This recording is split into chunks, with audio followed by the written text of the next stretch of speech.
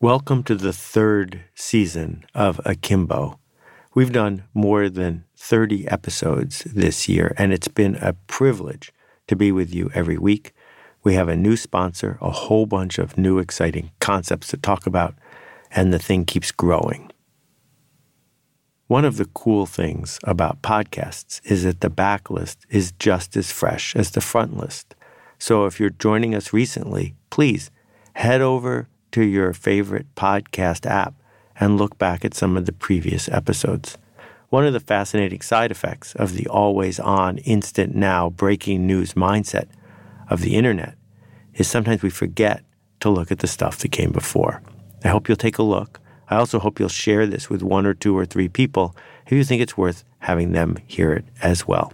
Okay, on to season 3. And as always, if you've got a question about this episode or any other one, please visit akimbo.link and press the appropriate button. Thanks for listening. More than 300 years ago, a farming pioneer named Jethro Tull. No, not that Jethro Tull, the other one, figured out some technologies that enabled millions, possibly billions of people to stay alive. How did we find out? How did we find out about drilling seeds? How did we find out about crop rotation? How do we know what we know? How does it get to us? Hey, it's Seth, and this is Akimbo.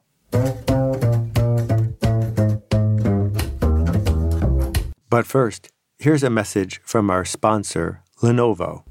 My story? It starts over 50 years ago with my father. My dad was a German immigrant who learned the art of violin making over half a century ago in Europe. His dream was always to open up his own store, his own shop, and to share the gift of music with others. My dream has always been to carry on my father's legacy, to spread his love of music, and to make music accessible to everyone. My name is Paul Prier, and my small business is Peter Prier & Sons Violins, a shop that's been running since 1965. But when you've been in business as long as we have, there are things you have to do to keep up with the times. Stay tuned to hear the rest of my story and to see what makes a difference for me and my small business. Before Gutenberg printed his famous Bibles, he spent a lot of time printing letters from the Pope because he understood that currying favor with the Pope, the dominant power broker of his time, would enable him to have the ability to keep using his printing press. Moving on to the Bible was a logical next step, and it was only after that that secular ideas began to spread. So back to Jethro Tull. Shortly after Jethro Tull began his work, a guy in Britain named Ephraim Chambers had the audacity to publish an encyclopedia, to take this new technology of the book and to organize all of the world's information, to, in one giant volume, offer anyone who was reading in English the ability to have at their fingertips everything you needed to know. Well, of course, everything is a tall order, and the first edition had thousands and thousands of things in it that needed to be corrected. The problem was that in the 1700s, books were really expensive. So British Parliament decided to pass a law making it against the law to update a book with a new edition, arguing that it would be unfair to require all the people who had the original edition to buy a new one. Yes, software upgrades go back that far. Well, the bill didn't pass, but in the worry about the bill, they rushed out the next edition filled with 1,000 updates. John Mills, who was a compatriot of Jethro Tull, lived in Britain but also spoke beautiful French. He decided that the fertile ground of rational thinking French life in the 1700s would be a great place to bring the idea of the encyclopedia.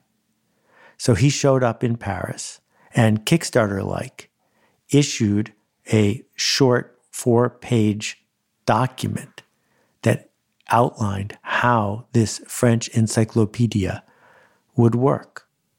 They got enough subscriptions and they got to work.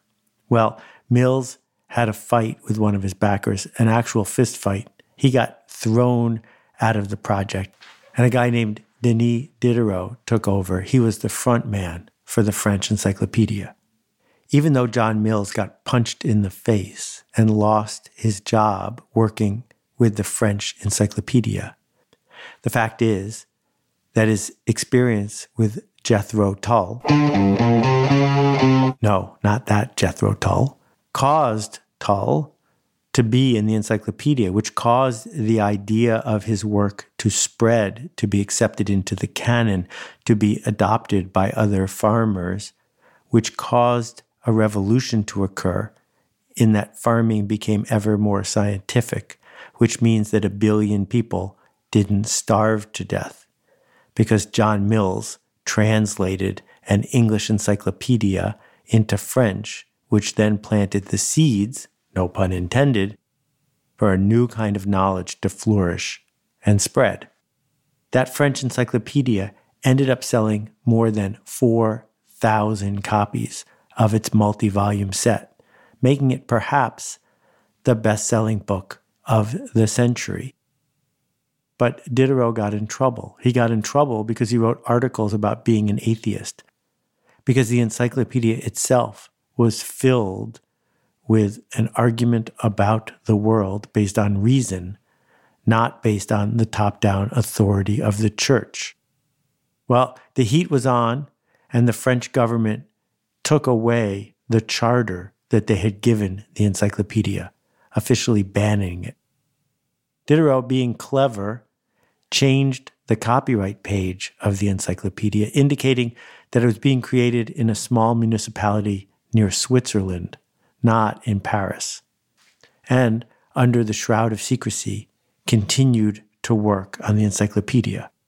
It's worth noting that one of his editors, a guy named Louis de Jaucourt, wrote 25% of the encyclopedia. He contributed 17,266 of the articles. He wrote 8 a day, all as a volunteer. So this encyclopedia comes out. It fuels the French Revolution. It fuels the Enlightenment. It spreads ideas far and wide, but still sells only 4,000 copies because that's enough if it's the right 4,000 people. How do we know what we know? Shortly after the French encyclopedia, the Encyclopedia Britannica came along in English. About once every 10 years, there was a new edition. It took till the 10th edition before it found its fertile ground in the United States, even using telegrams to alert people that they only had a few days left to buy the 1903 edition. So the Encyclopedia Britannica comes along just as the United States is growing in impact and wealth. But the Encyclopedia Britannica, like the Encyclopedia in France, like the Encyclopedia in Britain, is limited. It's limited by atoms and molecules. How many volumes can we have? What's worth including? What has to get cut? Well, you probably are guessing where this goes. 20 years or so ago, Google comes along and has the audacity to once again say, we're going to organize all of the world's information, all of it.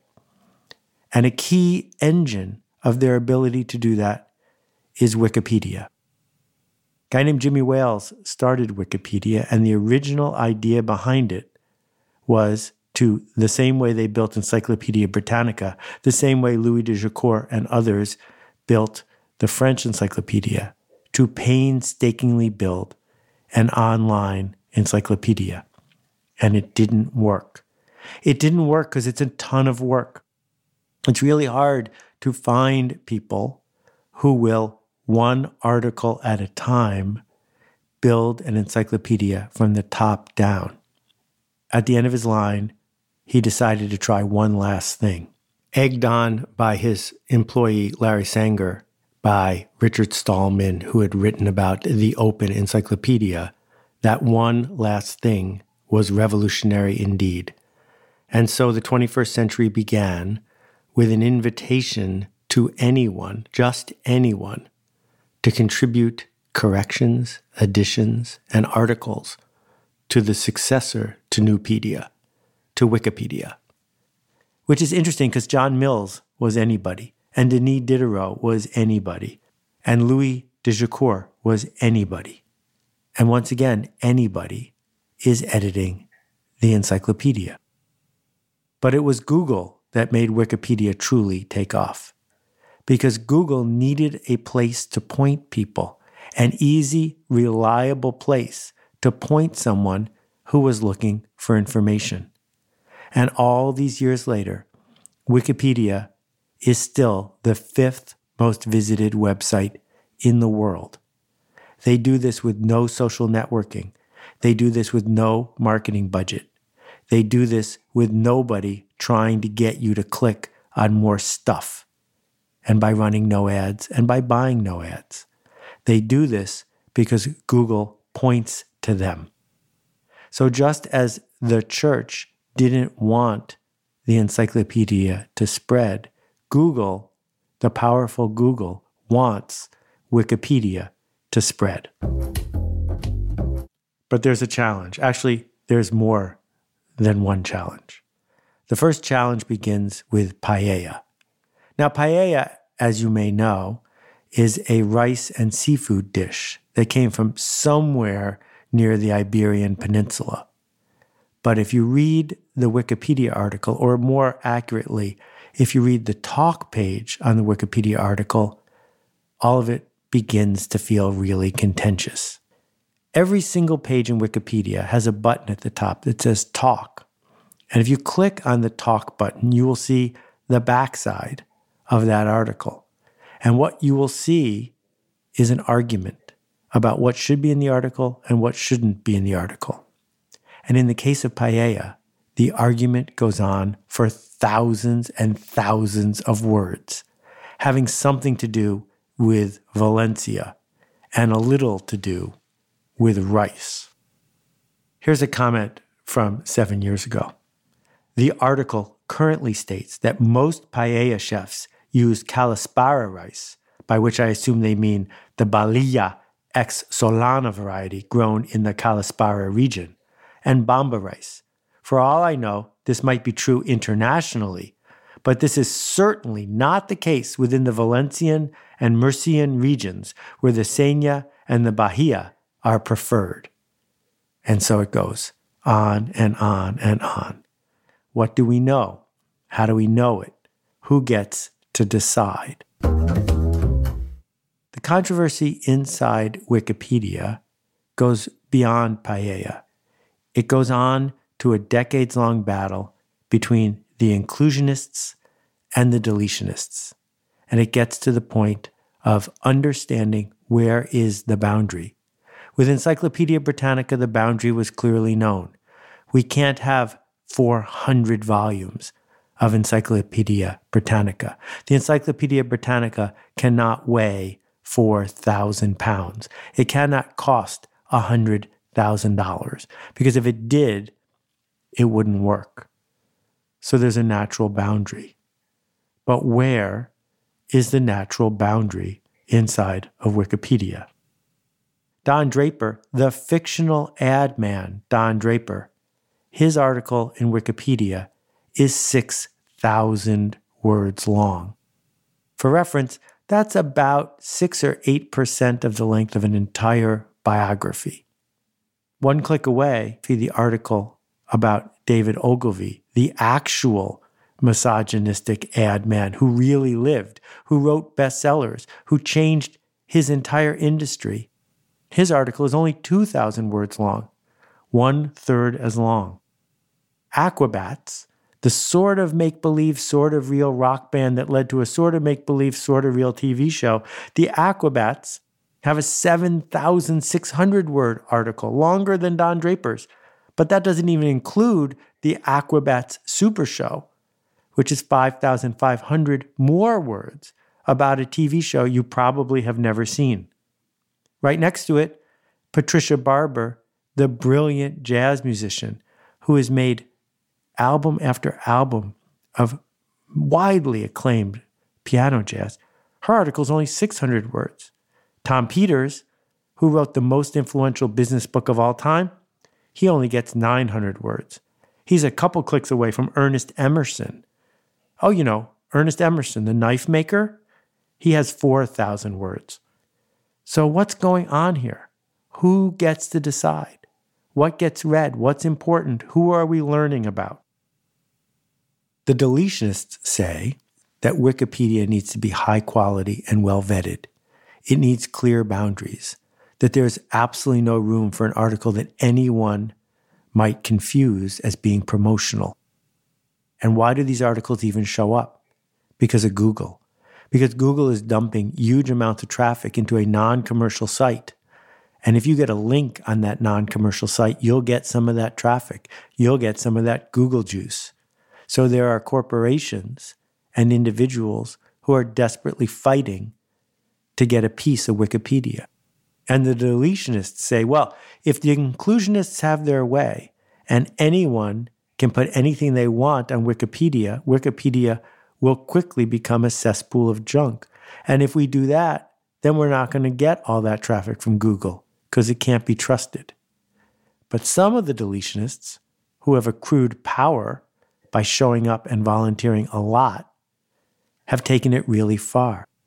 So they'll delete stuff like, I don't know, an article about Mazzoli's, which is a butcher shop and meeting place in South Africa, because they've never been to Mazzoli's and they don't understand whether Mazzoli's is important or not. All they know is it doesn't look or feel like the kind of thing they're used to seeing in Wikipedia, and so they delete it. But then it turns out the article was written by Jimmy Wales, who founded Wikipedia, and then it gets some publicity for being deleted. And then the next thing you know, there's another argument, almost as big as the Paella argument, about whether or not Mazzoli's is worthy of an article. Where are the edges? How do we update it?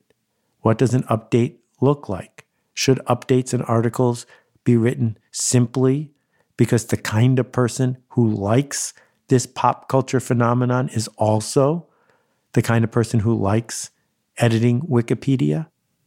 Now that it is the most important reference source in the history of the world, more people have read Wikipedia articles since I began this podcast today than have read the French Encyclopedia in its entire history. That the flow of clicks that are going through Wikipedia is bigger than ever. The original arguments about Wikipedia were, how do we know it's true? If it says that the War of 1812 was in 1814, how do we know it's true? But most of those arguments can be set aside now because group editing has been proven to be effective. Yes, there are errors on Wikipedia, but they get fixed faster than they ever got fixed in the French edition or the British edition of the encyclopedia. I think the interesting question, the one we're not asking very often, is how deep should it go? How wide should it go? If there's an article in Wikipedia about a living person, is it okay for it to get longer and longer? Is it okay for it to include surveillance footage, their click stream, their religion, how they spent their Sunday? At what level of granularity is that okay? Or if a deletionist inside Wikipedia decides someone isn't notable enough to be listed, why is their opinion more important than the life that that person is building?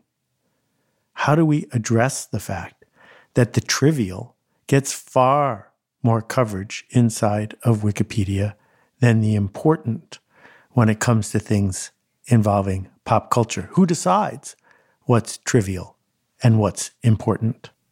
When an organization like Facebook says we're going to organize all the people on the planet about who they are, who they know, what they know, and their relationships to each other, that's audacious. When Google says we're going to organize all of the world's information, What does that mean? Every phone number, every job, every map point, every fact? When they outsource a big chunk of that to Wikipedia, a mostly volunteer organization, who's in charge of deciding where the boundaries are? Should it be left to this ongoing debate about this is included and this isn't included? What's the cost of including more? What's the cost of being really clear about the fact that you belong here, your biography belongs here, that you are notable merely because you're in the world connecting to other people, that to be notable doesn't mean you have to be the first person to step on the moon. Neil Armstrong had the longest Wikipedia entry of any living person before he passed away. Perhaps it's sufficient to say, this really happened.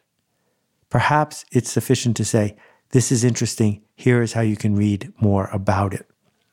I'm not in charge of what Wikipedia does next, and neither are you. But given that it's the 5th most visited website in the world, perhaps we should think a little bit more deeply about that biography that we're reading. What could we do to make it better and deeper and wider and stronger and more useful? And where are all the other biographies of all the overlooked researchers and scientists and mathematicians and politicians and community organizers and parents and friends?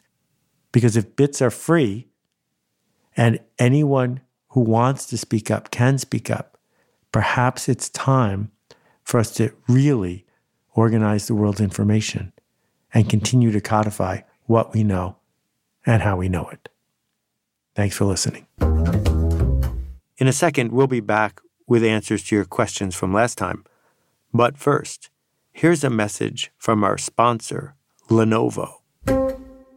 Having been around since 1965, there's a lot of things about the business that have changed, and a lot that haven't. While our mission of sharing a love of music and the craft of violin making with our community is still the same, the way we approach that mission has evolved, and Lenovo has been a huge part of that process. We needed an easier way to manage orders and client databases, to keep track of inventory, to monitor social media, and to connect with our community. And with Lenovo, we've been able to do all that and more. Lenovo has truly been a huge difference maker for us by helping streamline our efficiency, productivity, and to just improve our business functions. Having a technology partner I can depend on means I can get back to focusing on what I care about most, our customers. To see how Lenovo can help support your small business, visit www.lenovo.com/SMB. I'm Paul Preer, and this is my Difference Maker story. Hey Seth, it's Maria. Hey Seth, my name's Kyle. Greetings, Seth. This is Steven out in Madison, Wisconsin. Hi Seth, Alicia from Charleston here. Hi Seth, this is Anupam. Hi, this is Caitlin. Hi Seth, warm greetings from Curacao. Hey Seth, my name is Nick Ryan from Pittsburgh, Pennsylvania. Hey Seth, this is Rex. Hey Seth. Hi, this is Vasilis from Greece. Hi, this is Roberta Perry. My question is... And that completes my question. Just a heads up. In addition to collecting your questions at akimbo.link, there are notes for every single one of the episodes, sometimes with links or videos or even irrelevant asides. That's at akimbo, akimbo.link. Hi, Seth. This is Craig Maloney from Michigan. My question relates to getting people to pay for things. My wife is a adjunct professor, and I do a metal music podcast. And one thing that I've noticed is that we can pay lip service to people and say that we want them to do whatever it is that they're doing because it's important. But yet, whenever it comes time to pay for things, we don't tend to pony up. It seems that whenever adjunct professors ask for more money, they're told there's not enough money, and that when musicians ask for $1 a track, they're usually resorting to doing pay what you want sort of things. So my question, again, how do we get people to pay for things? Thanks so much. This question's a juicy one. Thank you for sharing it. I think it gets to the heart of the competitive nature of capitalism and where it bumps into the idea of humans doing labor. Because one way to hear the question is, how do we get consumers to buy stuff? But I'm going to answer the part about how do we get institutions, organizations, or companies to pay people more than they have to. Now, in traditional blended capitalism, which means that the person who owns the means of production is also part of the community, what we find is that owners tend to want to pay people more if they themselves are making enough of what they think of as a profit. What that means is that being a benevolent owner in a community is a high-status, pleasurable place to be. On the other hand, being a robber baron who is racing to the bottom and clawing for every penny is not socially acceptable in most places. So when we have capitalism with a small c living in small places, what we often find is people being able to piece together a decent living and being part of the community. But one thing that's happened with capitalism is it keeps ratcheting toward multinationals and toward public markets. And in public markets, the investors largely don't care about the local community. They have money and they're trying to make that money grow.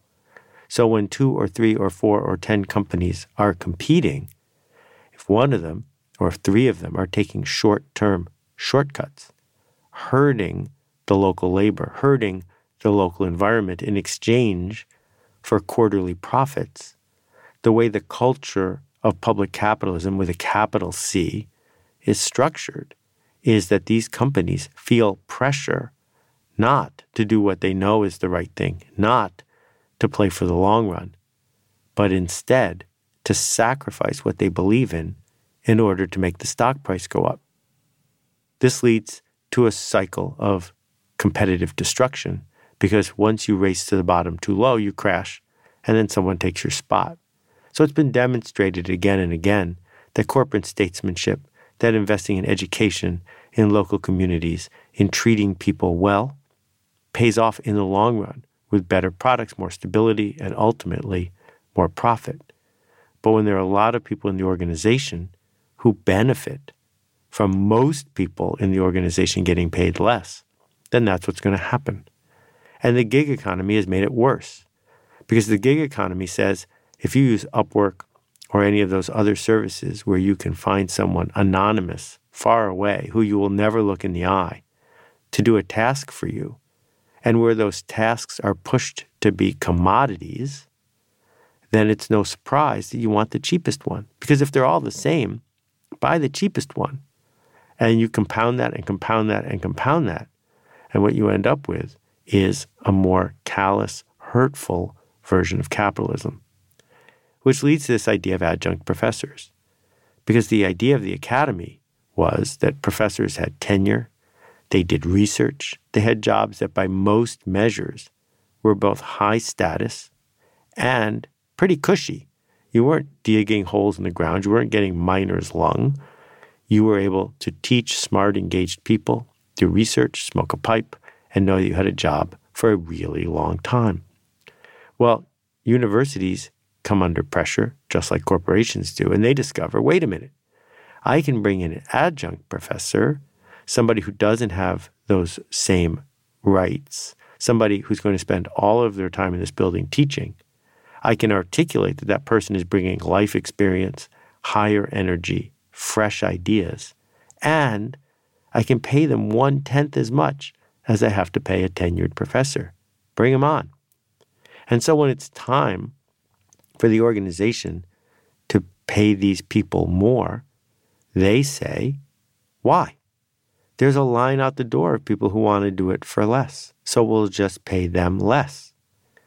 And now we're at the heart of it. We're at the heart of what individuals need to do in order to be treated fairly and with respect, which is one of 2 paths. The first one, super difficult, is to push hard for changes in the system. The second one, also difficult but under your control, is to become the one they can't live without, to be the one and only, the one where there are no good substitutes, and to find a customer base that's willing to pay for the quality that you create. When you do those 2 things, when your value is clear and your customers see the value and want it, then you get paid more than fairly. But everything in our educational system has pushed people to go in the other direction, to fit in, to be a cog in the system, to do what they're told, to go to the placement office, to get picked.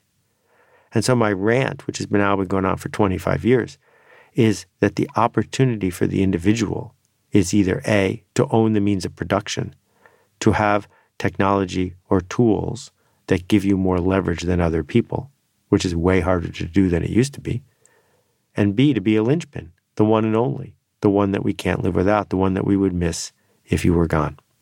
I know that path isn't easy, and I know that path might not feel fair, but in the economy we are living in, that is the path to where you get what you deserve.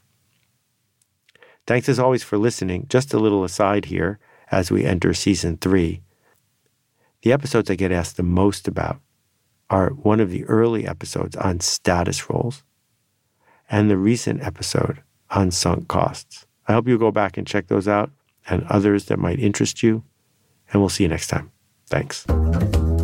What are people saying about the Alt MBA? I needed something more, a way to level myself up and find other kind of connection, really be challenged. Maybe I operated for 10 years in my life and this is what was my best space. But then in Alt MBA, you learned what was your best on Monday, it's going to be better on Tuesday night. And you're going to do it in a space where everyone cares about you so much that they're not going to let you off the hook. Alt MBA, in fact, is not a course, it's a workshop. It's 1 month in which a professional coming from all over the globe can work with 100 other professionals that will make you a better leader. Not enough time. We know it's not enough time. Do it anyway. So many people want to self-edit. They want to say, oh, I have writer's block, all these excuses, basically. And so this is just an exercise in getting out of your own way. And also collaboration. It's more about how you think, what you're willing to offer yourself and the group. I have a clearer vision with my company and who I'm trying to build it for. Really having a lot of skills to speak more confidently about who I wanted to be and where I wanted to go. Find out more at altmba.com.